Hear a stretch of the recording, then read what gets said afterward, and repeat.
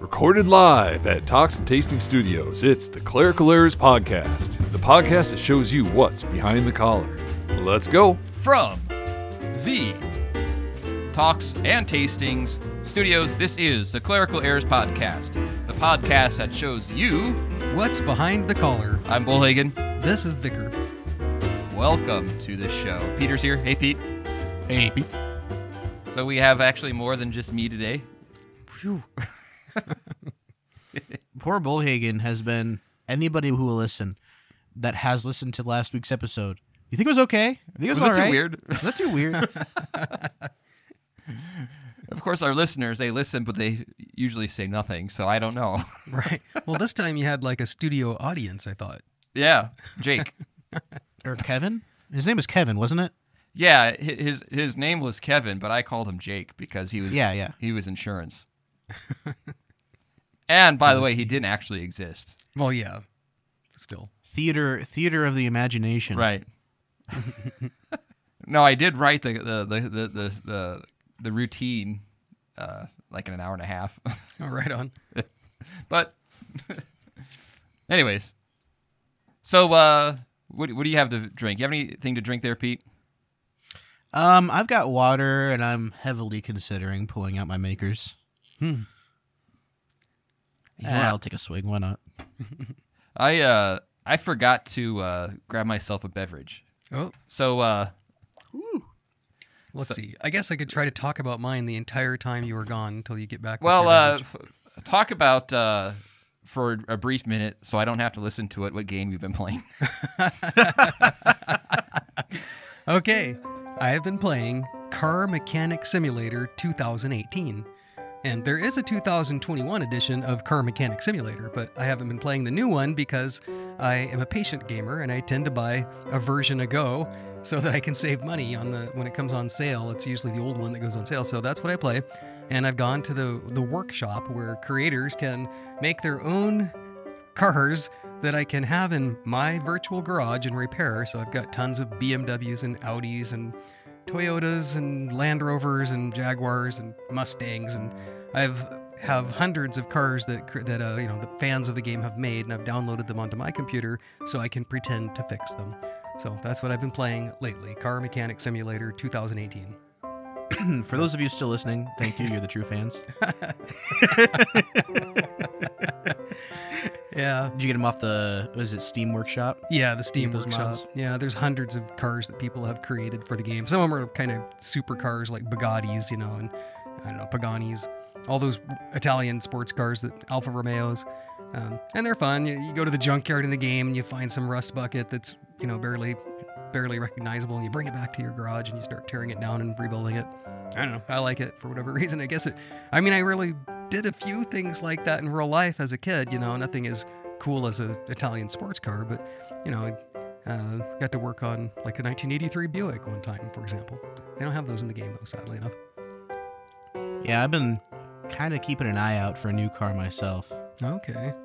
I'm, the Caddy's great. Getting a little rust on it.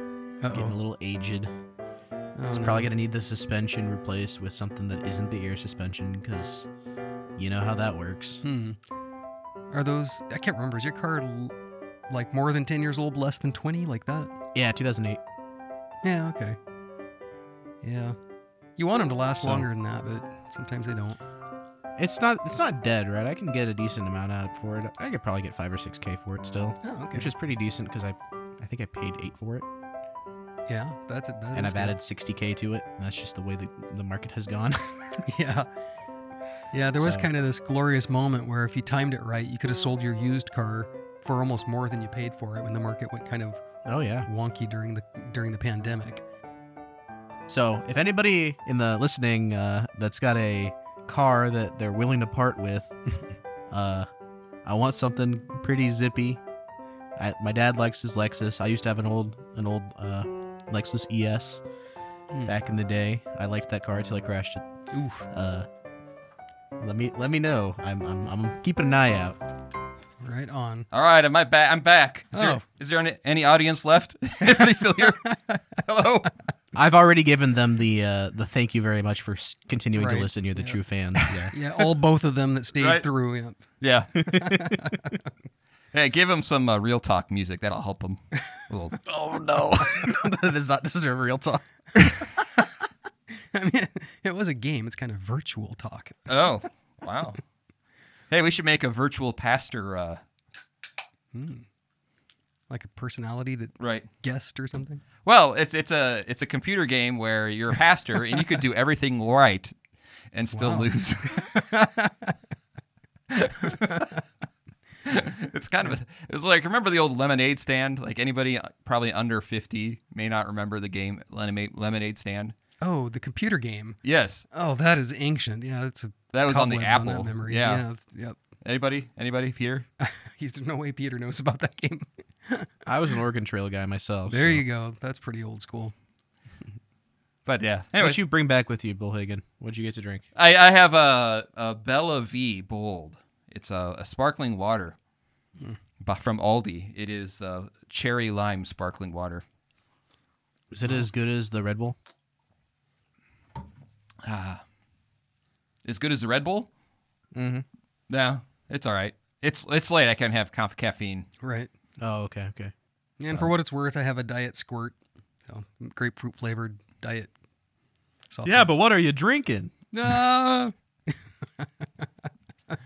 pop has gotten expensive. I don't even buy it in Hampton hardly. I end up waiting till I'm in a bigger city and then buying it.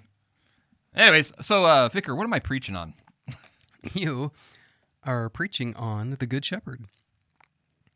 Would you like It's short. Go ahead and read it. Yeah. Holy Gospel according to St. John, the 10th chapter. Jesus said, I am the Good Shepherd. The Good Shepherd lays down his life for the sheep. He who is a hired hand and not a shepherd, who does not own the sheep, sees the wolf coming and leaves the sheep and flees, and the wolf snatches them and scatters them. He flees because he is a hired hand and cares nothing for the sheep. I am the Good Shepherd. I know my own, and my own know me, just as the Father knows me, and I know the Father, and I lay down my life for the sheep. And I have other sheep that are not of this fold. I must bring them also, and they will listen to my voice. So there will be one flock, one shepherd. Wow, Vicar, you're such a good reader. I can read. Was that what the grandmother of the show said? Oh, yeah, Yes, that's right. Yes, I recall that. Yeah. All right, so what strikes you about that before I get into it? Well, okay. From what struck me was towards the end when he makes clear that there is one flock. And for me, because of my background, this flies in the face of dispensationalism, because I'm always thinking about the end time stuff. As we all are. As we all are, which posits the only reason there is dispensationalism is the theory that there are two flocks, a different plan of salvation for the people descended from national Israel and the Gentiles. And so if you posit there's two plans of salvation, you end up with this framework of interpreting the Bible till you end up with dispensationalism and you believe in the rapture and things like that. Okay. But this verse says there's one flock. What strikes me about this is oftentimes we might refer to this as Good Shepherd Sunday because a lot of shepherd imagery, right? Absolutely. And what I find interesting is when you see this type of thing depicted in artwork, what does it look like? Usually Jesus holding a lamb, I feel like, and holding his shepherd staff in the other hand. Serene. Yeah, peaceful, probably quiet. Right. Is this a quiet text? No, it's got wolves. It's got wolves. It's got fighting to the death, a wolf trying to destroy you. Yeah. And it's got a guy running off in terror. Yeah. Yeah, that's a good point. So it really, although we like to think, oh, yeah, so a countryside, a shepherd, sheep. It's really not that serene. It's about battle, about the wolf trying to destroy you, scatter the flock, destroy the church, and a wolf and a hired hand that cares nothing for the sheep, Right. and the shepherd ultimately laying down his life for the sheep. I mean, when we think, this is more like, even though I don't know anything about these movies, like a Marvel movie where it's this epic battle, Right. and people are dying and worlds getting blown up, Right. and people going to hell. I mean, this is Right. Well, you got the traitor there too. I mean, you've got this hired hand was supposed to take his job seriously, but he shirks his duty, and so you got the drama of a betrayal. Yeah, you're awfully quiet tonight. Oh, You need sorry. some caffeine. Come on. Let me get some of this beautiful diet squirt. You're coming off a week off. I just forgot how to talk, I guess, for that missing. But you did read good. I'll give you that one. So when I think of this, I a text like this is the kind where, for me, this is why I don't reuse a lot of sermons, because they hit a little different sometimes. Right. Right? And sometimes I think we need a little more encouragement. Sometimes we need to be more aware of the dangers that we face. For example, as a father, right? I think there's something that speaks to fathers when you think of all that you have done to raise kids, Mm-hmm. right? And it's kind of interesting.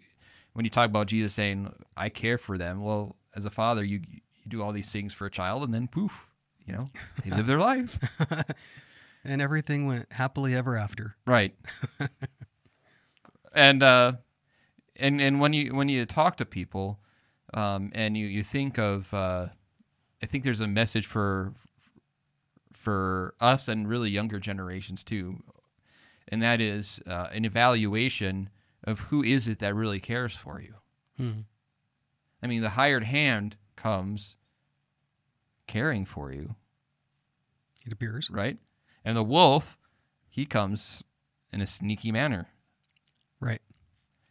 Before the sheep even realize what's going on. And to know, fresh off of Holy Week, Good Friday, and Easter, who truly has a vested interest in you and has proven to have a vested interest in you. Is it, that isn't that one way to describe temptation? Right. Is coming as a shepherd, coming as, this is what's best for me. This is right. This is all the promises that a hired hand would, but really it's Jesus who does, the one who is caring. And like in the Garden of Eden, didn't the devil try to convince them, I'm really the one who knows what's best for you. Right. Right. This will make you like God. Mm-hmm. So, and I'm going to actually, this is one of the passages that got me thinking about my top 12 list. Oh, well, that's good. Oh, and this is a typical Bullhagen fashion. I actually wrote a top 10 list without a title. Does that sound like me, Peter? No, you would never. So now you have to back into a theme. How are these 10 things related? They're just my top Right. 10 thingies.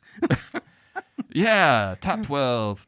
So I was so it is actually this passage, two things that got me thinking about this, okay? This passage and the Tower of Babel. Those are the two things that really got me thinking. Okay? Okay, is that the Old Testament reading? No, it's not the Old Testament No? reading at all. Okay. But I do read the Bible once in a while outside of what's on Sunday morning. Yeah, it's true. Yeah. No, I didn't mean to pat myself on the back. But. I just figured you remembered it from, Sunday school 40 years ago or something. All right. And what I was thinking of this and kind of the Tower of Babel. Babel babble. In terms of this AI thing, you look confused. Well, I was just trying to decide if there was an appropriate joke to make about the Tower of Babel or not. Why, is there like a AI? Well, I thought this would be a good discussion because you guys know more of the technology side of this stuff, which I don't. I just know you type in something and something comes up, right? Yeah, that's... You guys are the technology black box. guys. You guys know more than I do. You know that. right? Yeah, I think. You and your advanced car repair game. Oh, you heard about that? On my way out, and I Oh. couldn't get out fast enough. Oh, darn it! Let me tell you. Oh wait, not yet.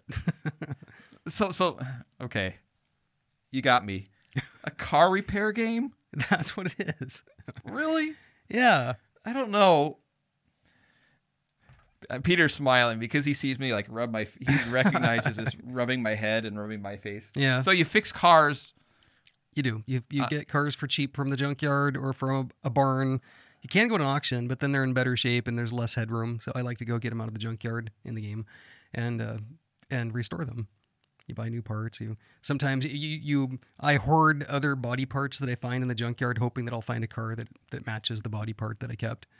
So it's like is it like a first-person car builder game? it is a first person. It is, and but it's a simulation. Right? Yeah, I got that right? A first person? Yeah, that's the Hey, perspective. Bullhagen, have you ever played that like lemonade stand game? Yeah.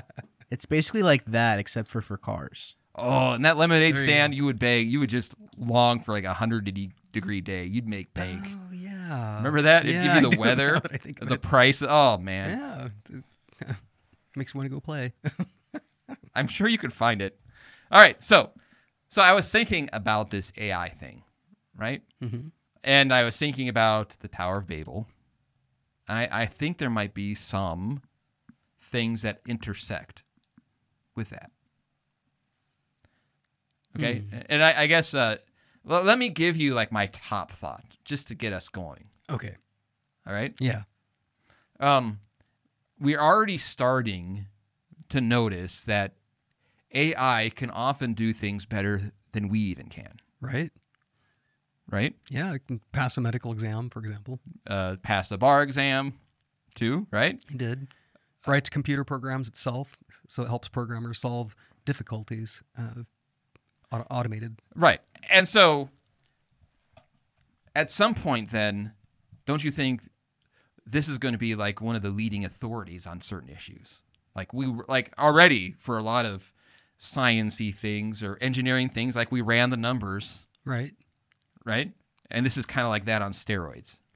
Right. I mean, if it's a repetitive, tedious process, the AI is going to be better at it than we are. But and so like for a lot of those things, it really doesn't bother me that much. Right. But my concern is it going to stay that way? So, for example, when we, I think, because we've lived before internet and after internet, Yes. Right. you and I have noticed probably there's a less of a need to know anything because you could just Right. Google it, right? Right. Or why memorize when if you Right. can figure out Google, you can find out. Right. And math probably was different, how you did math, all sorts of things. Right. But I'm not saying that's bad. However, now people wrap up. Life is not just like science and math and figures and how to best do a science thing or how can we figure out certain things with cancer. Those are all wonderful things. And if it stays like that, I don't have any issue. Right. However, we have a habit of making it go beyond what it is meant to be. Yes. How am I doing, Peter? You understanding? You're good. You understanding this thought process so far? So, for example, if you're figuring out, medical stuff or, science or medication and really kind of finding the best solutions for that. Mm-hmm. Okay. But at the same time, it's not going to stay that. It's going to become an authority in the minds of many, many people. This is exactly the same problem, just better, newer technology, as when the calculators were becoming common. Because the blind reliance becomes the issue. The calculator tells me that the right answer is 20 million, but I was calculating the number of ounces that I needed in a recipe or something. So I obviously got a bad answer because I put in bad input. But the blind reliance gets to be the problem where, especially in education, you teach the kid the math, but then you hand them a calculator and they don't know the math. They know to push these buttons. They Right. push those buttons and they get an answer, and blind reliance becomes the problem. It'll be the problem with the AI as well. Like, what assumptions did that what did the question have inherently, and what assumptions are built into the AI's answer, and we don't know. And AI can think of things we didn't think about. It can learn certain things, Right. And so let me kind of whittle this down to the main point. I have some other small issues, but this is really the main thing. Okay. That is, in a sense, it gives authority technology and answers to technology that is soulless. Right. Okay. Intelligence that might wind up being greater than our own.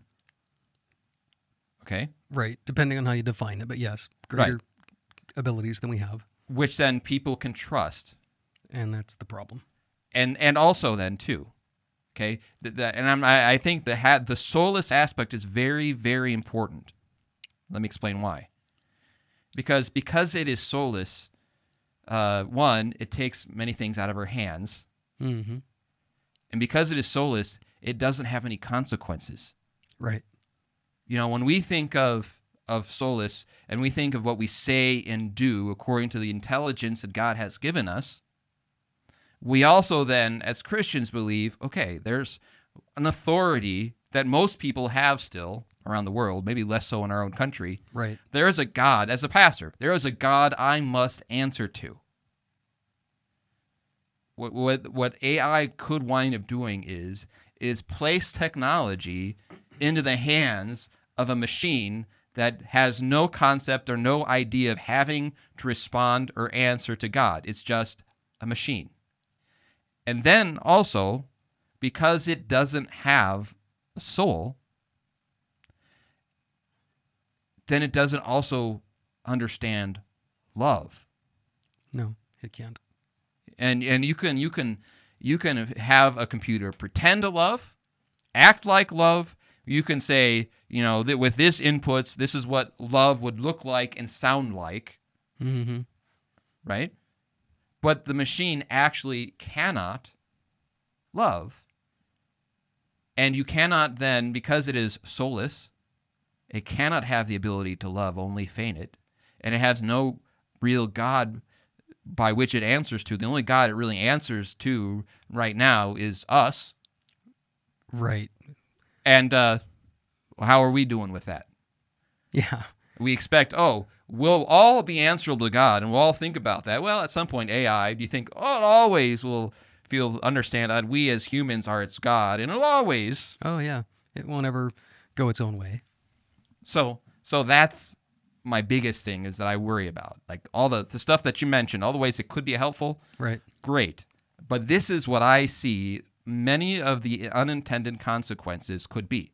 And because it is soulless, and it only does what we tell them to do, then what it can do then is it take humanity where we can just wash our hands of whatever it may do because it's all part of a machine, a part of a system. I may have had a little part of it, but I'm not responsible for it. It can take all sorts of evil and do and lead to evil and do many evil things where no one is actually feels responsible for it. Right. No one can actually, if you have 1,000 engineers working on it, one engineer can't say, well, it was my fault. Right. And it can do things which say, well, I guess it's just the way it is, the computer, whatever. It kind of reminds me, what was the movie? You would probably know this because this is right up your alley. Okay. Where they took these kids who were computer gamers and they said, we want you to play this epic game. And they won the epic game. And then they told them after the game that actually that wasn't a game. You destroyed this world or this universe.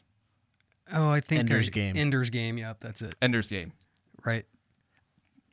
Kind of a brilliant idea in that movie, right? Right. I don't remember much about the movie. It was interesting, that concept, right? Yeah. Where what they did is they took the soul out of it. Right. We made these kids into a computer. A soulless, it's just a game. Right. Well, if it's artificial intelligence, that's what you're in a sense doing. You're taking a step of humanity, a soulless cannot really love, cannot understand love. It can think it does. It can mimic it. It's not it. It doesn't have a God who's answer to other than humanity. So and I'm just going from, as a pastor, from a theological point of view. Right. What do we make of this? Having an authority, the first commandment, you should fear, love, and trust in God above all things.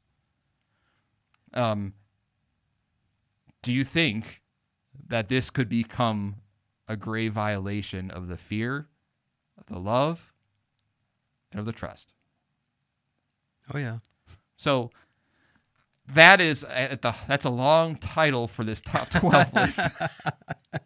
Well, that's the I don't title. know. I'm gonna fit that in the description. You try a shorter title now. Okay, 12 theological points to consider when thinking about AI. Perfect. So I wonder if you're going to have in there, because one that I feel I got to mention, that the AI is beholden to the sensors that are programming it right now. There are answers that it doesn't give because they're politically incorrect answers.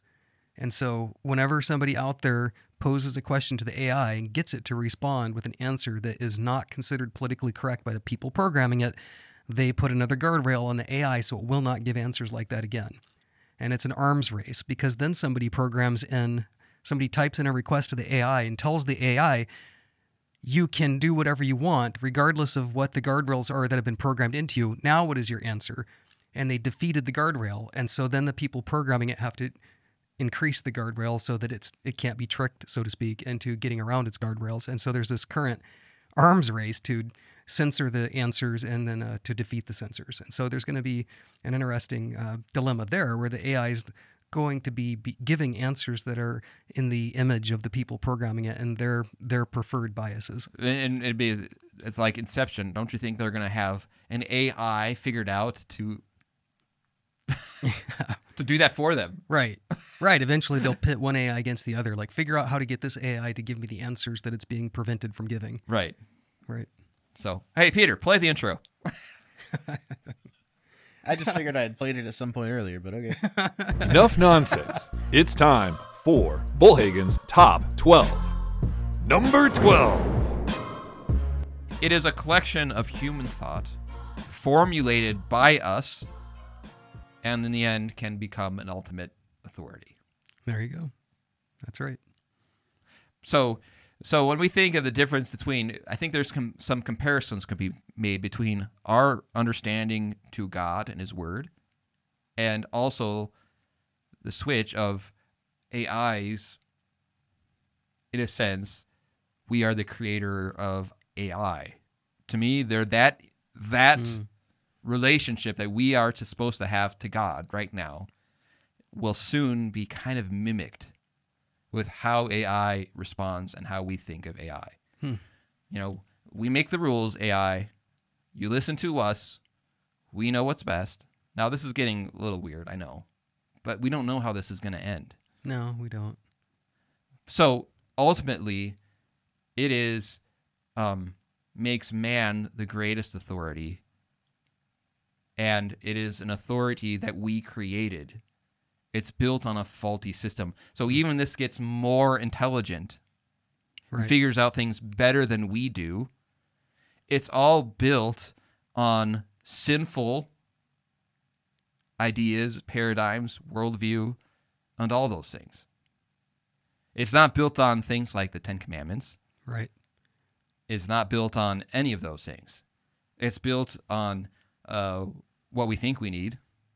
It's built on greed. It's built on things like influence, people who desire influence. Why do you think there's an arm race?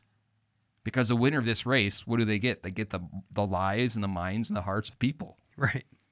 Am I wrong? Peter, you've done a lot of thinking about AI, haven't you? What's your thoughts on some of this so far? It's hard, right? Because it's just a technology that can do so much good. That's really scary. Because it can also do so much bad for the same reason. Right. I mean, we'd say the same thing about the internet. It's like the internet on crack. Steroids. Yeah, I mean, people you talk about, I don't remember it, but you talk about the the .com bubble and Oh, like yeah. how big the internet was. Like, oh, the internet's the future, and they were right, but were they right in the way they thought they were right? Not necessarily. Right. I think the internet, in many ways, has made us both productive and unproductive at the same time. Oh yeah. It's like it's kind of like ADHD. Like when you have ADHD, like it's your workload. It's like a fast burn, Okay. right? So like I can do something really fast, and then it takes a lot of energy to get there, and it takes a lot of energy to recover from it. Okay. But not like that hour and a half where I get something done. It's blazing fast. Okay. And I think the internet has made us very good and to do things more efficiently. But at the same time, I wonder how many people are actually more effective in what they do. How much of the time is taken up. Yeah. The friction of the internet, because at any moment when I suddenly realize that my next task that I ought to work on is tedious, I can go, oh, okay, I'm going to go look at this website for a second and go read some Reddit, Facebook, whatever, until I recover from my discovery of tedium and then go back to it. And I wonder subconsciously if that's one reason why I like to write everything out by hand, like my sermons and everything. I wonder if it's because it's like it's all unplugged. Yeah, it keeps you away from the screen so that Right. there's at least a Like little it's bit of just me and separation. some paper and the scripture and whatever study notes I might have. But Right. that's all it is. Number 11. What happens when we all become dependent on it? Yeah, I mean, we see that already with, say, Google Maps. I would definitely describe myself as somebody dependent on Google Maps. And as a result, I can drive somewhere 3 and 4 times and still be unable to do it without Google Maps because I'm dependent on it. I'm not committing that drive to memory at all. And so how much of our lives are dependent upon people we don't know, who know things we don't know? Well, a lot, actually. Yeah. Which it goes for, it's always been kind of that way, but this Yeah. is on we're talking just a handful of companies, for example. Right. How much control they have over our lives. Right. So if we become dependent upon this, what happens when it goes down? Right. One of the ways that I think it'll be helpful but will become dependent on is the incredible amount of, like, say, the Code of Federal Regulations that have been written by our Congress. There's no person on earth that could ever be reading a portion of our federal law and find, oh, here's a cross-reference to other portions of the law. Well, let me chase those down. Then you get to those.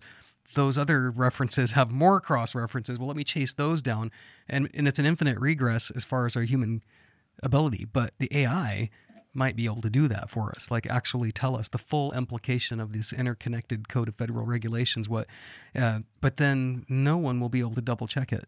So it'll do something that looks really good at first, like, oh, finally, an entity that can parse through these impossible regulations that we've stacked up over the decades and centuries. But then we'll just have to believe it because we won't be able to double check it. Number 10. I have already seen in the last 25 years, because that's how long I've been doing this, an inability for people to think for themselves. Right. And then the reason the ways I can see this in things like sermon notes. Right. For the confirmation Right. students producing their answers to the sermon. What was the sermon about? Right. What was the sin that was highlighted? And so forth. I get it, too, in this sense, right? We're always looking for the easiest way to do things. Yeah. The quick answer, Yeah. right? I understand that, That's what makes Peter good at his job, is he always finds the easiest, most efficient way to do things, and he's been a genius at that since he was 3 years old. That's pretty Thank good. you. Right. Yeah. How you can do the most with the least amount of work. Am I wrong, Peter? I mean, No, not at all. Yeah. right. I'm not lazy. I'm efficient. But and so, for example, if you're writing something, the hardest part about writing is the thinking involved. Right. There's Okay. just less of that, more of relying on others in a sense to think for them. I've just had a childhood memory that kind of fits this, so if I could. Okay. Okay.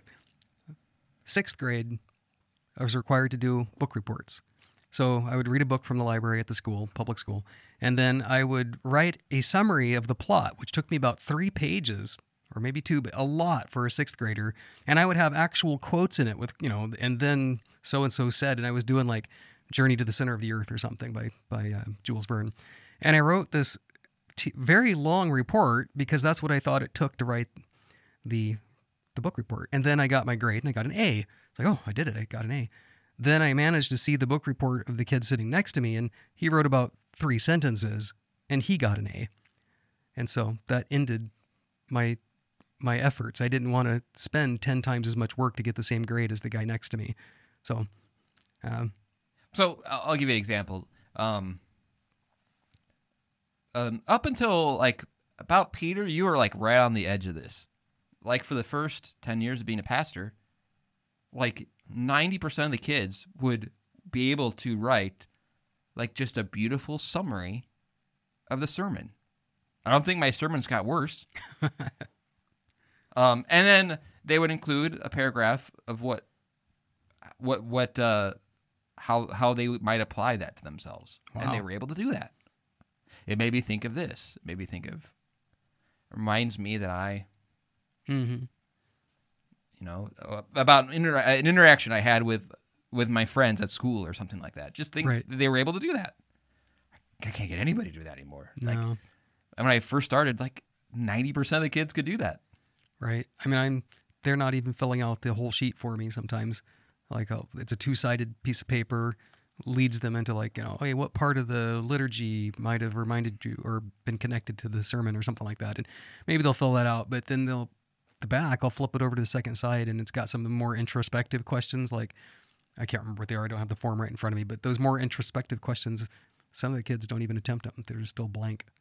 I think I might have a few like old sermons notes from like 18 years ago. Oh, that'd be neat to look at. Make sure you don't just have nostalgia glasses on, that they were really doing better back then. I think some of the kids are thinking that the task is to prove that they were there.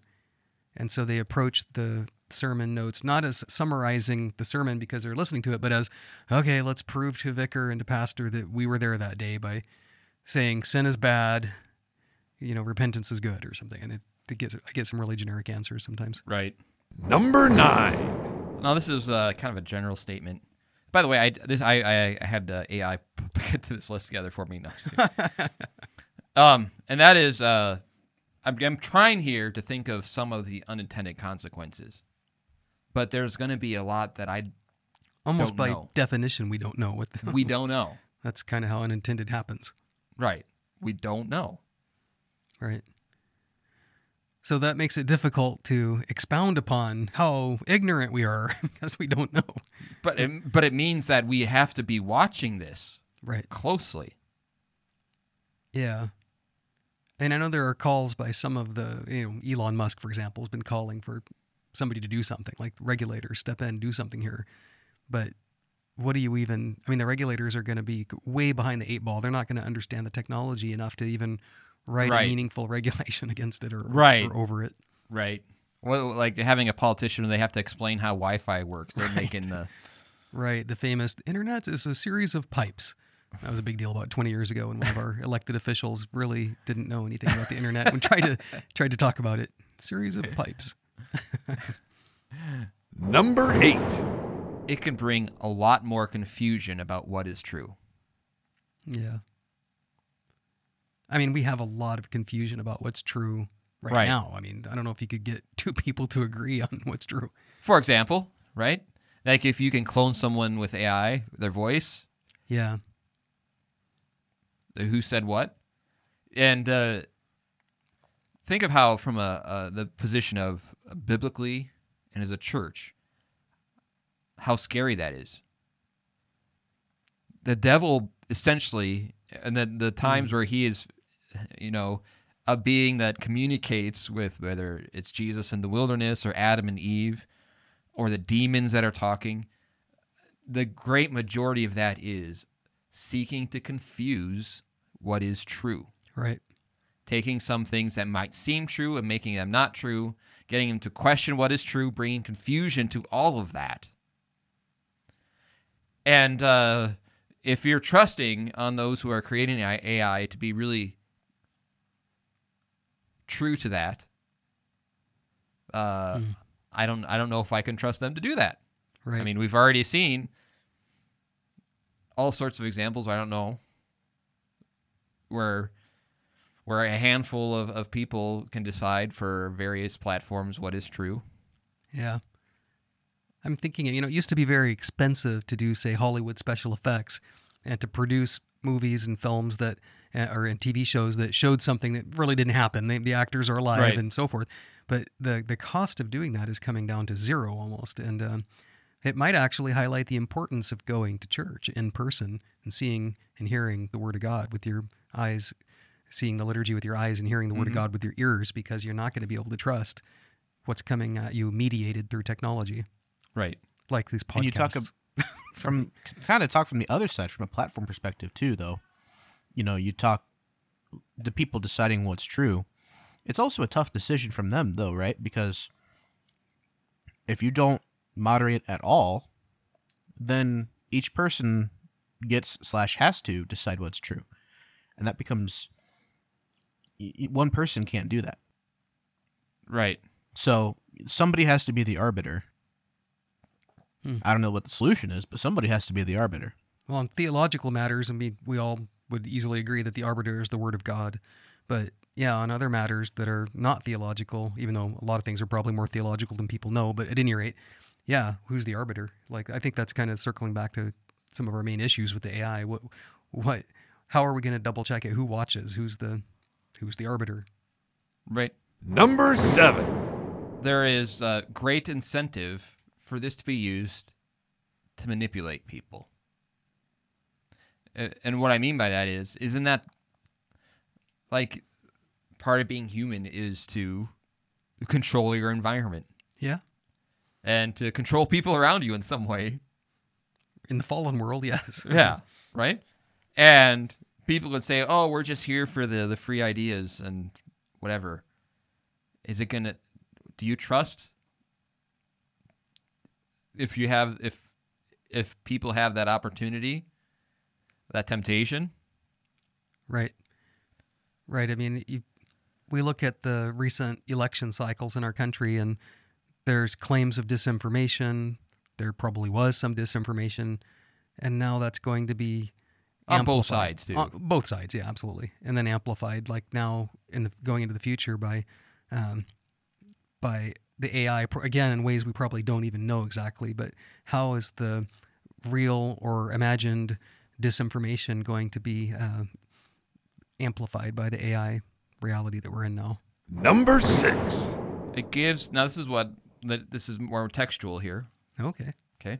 It gives control over many things to those who don't care for you. Right. The hired hand. The hired hand. Right. Yeah, that's true. I mean, the AI by definition doesn't care. It's a category error to think of love and care and stuff with the AI. Right, It doesn't because have any- the opening of it doesn't have a soul. Right. It'd be asking the calculator to care about the answer. The Right. calculator doesn't care. The AI doesn't care. It's asking a computer to do human things that isn't human. Right. Right. That is pretty much the definition of the hired hand. Like, it's a worse hired hand. This guy probably at least felt bad that he abandoned the sheep, to the wolf. Right. But The computer doesn't care. it does not care. Right. Like- and you know what we call someone who doesn't care? A psychopath? Yeah. Right? There you go. Are we building the world's largest psychopath? That's almost has to be true, in the sense that, I mean, with the psychopath, it's kind of an accusation because you're saying the person ought to care and doesn't, or they're severely broken so that they don't care. With the AI, that's by design. It just is. It's metaphysical almost. It can't care. It doesn't know capacity. And that's what gives it an advantage, right? In the fact that it's not bound by the same things that we are. Yeah, unbound, especially when clever people get it to defeat its own guardrails. And the fact that, like I said earlier, it doesn't answer to. Right. And we can take a step back from all that. Say, oh, it must have been the computer. Mm-hmm. Right. I was just following orders. I was just doing what the AI indicated was the truth. Number 5. So I was also thinking of the two main things I was thinking of when I was talking about this discussion was the Tower of Babel, where people got too much in their pride. There's nothing we can't do. There's no problem that we can solve. And in a sense, taking over for God, right? And so I can see when we talk about the first commandment, fear, love, and trust, how this could ultimately overwhelm those things that we are to give God to something else. Right, a substitute. A substitute. You know, where am I going to find, where do I go to for truth? Right. And then we have the advantage that we can say as mankind that we have built the AI in our own image. Right. And so we think we're the gods, but meanwhile we're giving it our fear, trust, and love. Right. Yeah, because I don't worry, I'm sure you don't either, of people building statues in their garages and worshiping it. Right. Right? Not a common occurrence nowadays. No. But that's what's going on. Right. But cars, on the other hand. Cars, maybe, yeah. Yeah. Right. But not building them in my garage. I do that, you Right. know, artificially. Well, if you do it in your heart, it's kind of the same thing, Vicar. There you go. I do it with the mouse and keyboard. Number 4. The other thing that I was thinking about in terms of the Tower of Babel and the Good Shepherd is also the demons. Okay. Is that the wolf? And Now, I know this sounds... No, just demons in general. Okay, just demonic work. Like Okay. Jesus driving out demons that controlled people. Right. Controlled their thought, led them to self-harm. Demons who did not have any say, already judged by God, in a sense. Yeah. Right?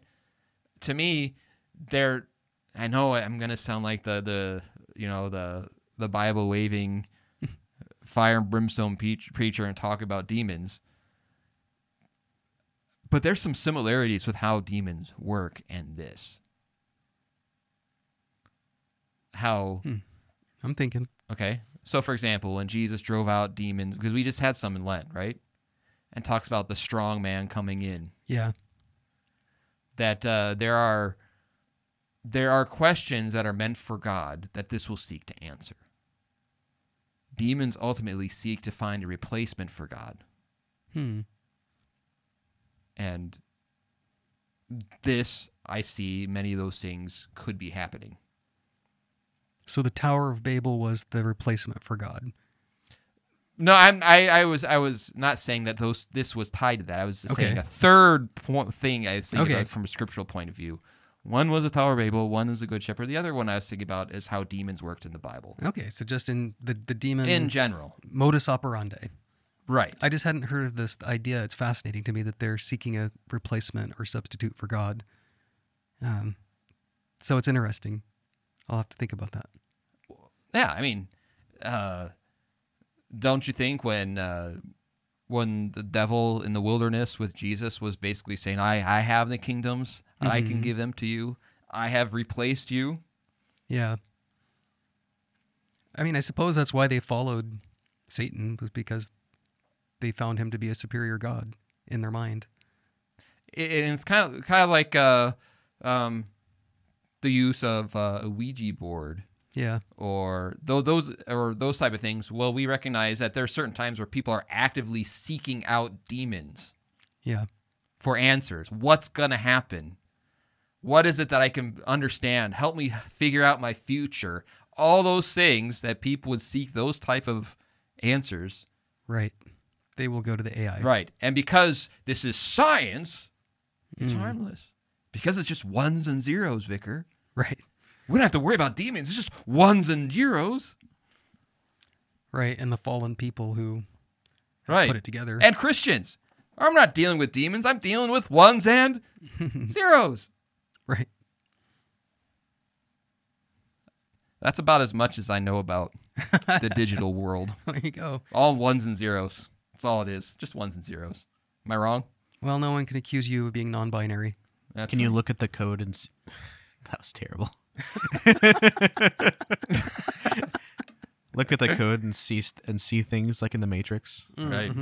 I wonder how many ones and zeros it took to put out this episode. Yeah, well, we can probably measure them in megabytes when we get done. Okay. Yeah, I was going to say, I can tell you exactly how many. Really? You can? You can count them? Yeah. Yeah, just count. Computers are down. pretty cool. What? Computers count it, megabytes? The size of the file Gigabytes? tells you how many. That tells you how millions many of ones bits. and zeros there are. I never put 2 and 2 together. You don't believe in 2 because that's beyond Right. 0 and 1. Well, analog's making a comeback. Everybody wants a... Vinyl record and I can't remember. I think a bit is just 1 or 0, and then a byte is 8 ones or zeros. that's correct. Yep. Number 3. Now, this is more Tower of Babel related. Okay. And this is more of something to consider when thinking about AI for ourselves. Okay? Yeah. Achievement is allowed by God. He can grant it, and he can take it away. He certainly did at the Tower of Babel. That's my point. Yeah. There's a lesson that, like, if this is something that we really want to build on, build our society on, build our lives on, certainly interesting achievements, right? Yeah. But those can be taken away. They can fail. God can take them catastrophically, away. right? He could say enough is enough. And then what are we left with? Especially if God has been taken out of the situation, replaced. So, and you might think, well, I don't know, that's kind of far off. I'm not sure. But here's the thing. I really can't say, can you honestly say, as the world gets more and more unchurched, that is not directly related to the internet? I can't say that. I don't know. Yeah, it'd be tough to know if it was causative or correlative or however you pronounce it, but right. I mean, they certainly go hand in hand as far as when they occurred. It just seems like there's, they seem eerily similar. I don't know. I don't either. I mean, I know every technology, it seems like, was looked at suspiciously by Christians. And then later, there was, the Lutheran Hour, for example, embraced the radio technology that at first was probably scary. And so each technology seems to be met with a, probably healthy fear, really. Like, is this okay? Is this, are there unintended consequences? And then when it's more well vetted, then Christians have been able to use technology. Right. But the difference is with radio and all those other technologies, you're not giving that to a 7-year-old. Kids are carrying iPads. Is that what you mean? Like compared to the like with the Lutheran Hour, all those other technologies. Right. You're not basically saying to a 7-year-old, hey, go to bed, and while you're in bed, you can go to any nook and cranny of this dark world that you want to go to. Right. And you decide what's right for you. That's the difference. I get it. Like, I like to say, if you're not catechizing your children, somebody else is. And if you're handing them the internet, the handheld internet, they're going to get taught about the world through the internet and what the world wants to teach them. Right. And that's not the world we grew up in. I don't know how to... Yeah. Well, there were certainly sin when we around, plenty of it when we were kids, but it has to do with desensitization, though, because there's the concept is now out there on the internet that if you can think of it, whatever dark, horrible thing you've thought of, you can find it on the internet. And then to hand that to children is to corrupt them and to create a causal chain of finding the next worst thing they could imagine until they finally land on some text-based group that tells them how to find more stuff like that. You talk to any dude our age, and you say, imagine having this technology when you were 14. Right. What a disaster. And for real. And here we are, like propagating the disaster that was hypothetical when we were 14 and is now real. Number 2. Oh, see, my last two are lame. Oh no. Let's see if we can spiff them up. What do you got? It's just a restatement of the 20,000 things I've already said. Right.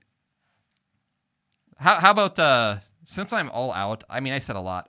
Basically what happened is I gave my long spiel at the beginning. That was a couple of mine. Yeah, you did. Right. And so And that's what happens. You step on some of the later ones. right, especially when you're not super organized in your thoughts all the time.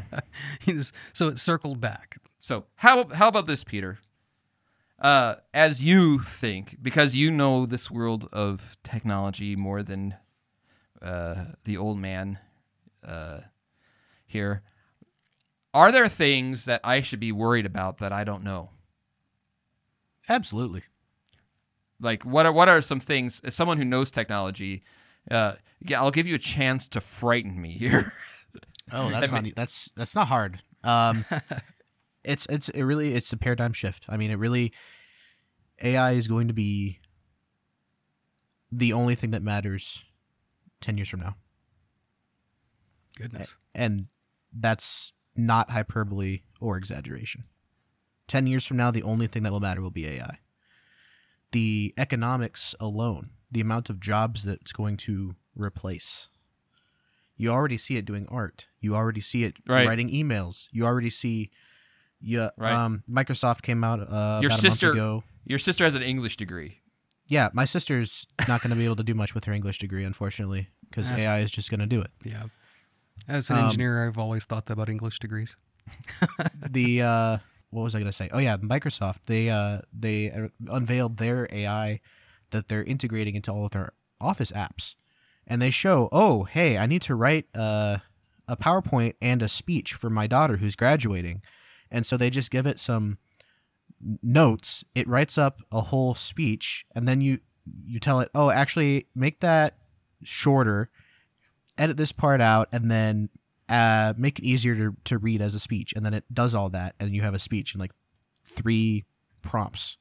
Wow. And then you go, okay, make a PowerPoint off of this speech. Use pictures from my phone of Lindsay, and then it pops in an entire PowerPoint presentation that looks like a corporate keynote because of all the transitions and everything. And then it's ready to go. Or you can go into Excel and you can be like, okay, here's all of the sales figures for last month. How do we increase our sales? What do we need to buy more of and buy less of to increase our revenue? And it just goes, okay, here you go. Just do this, and then you'll make more money. Yeah. I mean, I imagine the sales stuff, the consumption stuff, is going to be the thing you see a lot sooner rather than later. Companies, bigger companies that do the warehousing and sales, so like the Shopifys, the SAPs, all these guys are integrating their own AIs into this, and it's going to be, vying for your attention even more, but only even more in a specific way. Right. So you've seen Google doing that for years, because Google's been serving you ads, but they don't know how they're serving ads. They use AI already. They've used AI for years. Right. So, for example, say a company wants to use AI. What's the best way that I could convince a 13-year-old, whatever? It knows psychology. right. It knows all the ways that are convincing. They know how to time it out. Right? Right. When to say things, how to influence them. Here's another example, right? Again, with the money thing, right? This is a thing that has already happened. Okay, this is not a story. This is a thing that has happened. Some researchers gave an AI like $50, and they said, "Go make money." And the AI started a shop where they could buy and sell things, like between different vendors. There was one point at which they had to solve a CAPTCHA, like, hey, Right. prove I'm a human. Right. And it couldn't solve it. But what it did is it put up a Fiverr post and said, hey, I need somebody to fill this CAPTCHA out for me, and paid somebody like $5 to do the CAPTCHA for them. Nice. And the guy said, just to be clear, you are human, right? And then the AI said, and the researchers had it showing its thoughts and then what it actually did. And its thoughts said, I should not tell this person I am an AI because he won't do what I need me to do. And then he said to the human, no, of course, I'm just, seeing impaired and I can't fill it out. Wow. That's incredible. Did I do it? Did I scare you? Yeah. Yeah, a little. So, but it falls within the kind of same types of things I've been saying. So, duly noted, right, Peter? Like what I'm saying here, it actually applies even probably more deeply than I realized. Yeah. See, I'm thinking that some of the industries that's going to get disruptive probably haven't thought of it yet. Like, probably within a couple of years, we're going to see a movie that wasn't filmed at all. That was not filmed at all. Right. And it might even star in it the images, the realistic looking images of actors that all they had to do was like, say, sign over permission for money to use my image in the film as if I was in it.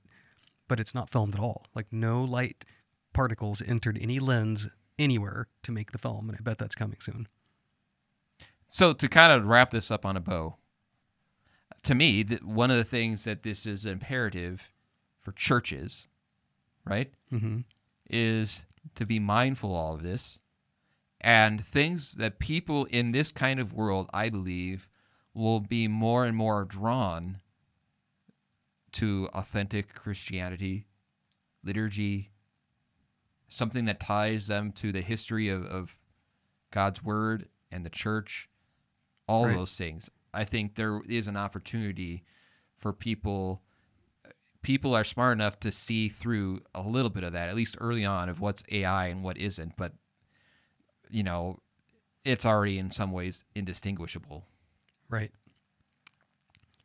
But So the hipsters were onto something.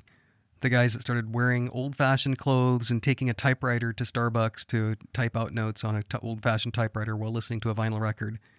right. It looked, sort of a trendy thing, but in a way, you could see their desire for authenticity. The young people already grew up with everything digital and everything virtual, and they craved authenticity. So, well, that's my top 12 list, and that's probably an episode. Yeah. Oh, yeah. We got plenty. And if not, the AI can fill in the rest. Yeah. By the way, this being said, I'm looking forward to having AI on our next episode. Yeah. Yeah. Let's try not to accidentally start a nuclear war. Right. So, all right. Well, thank you for listening. I'm Bullhagen, This is Vicar.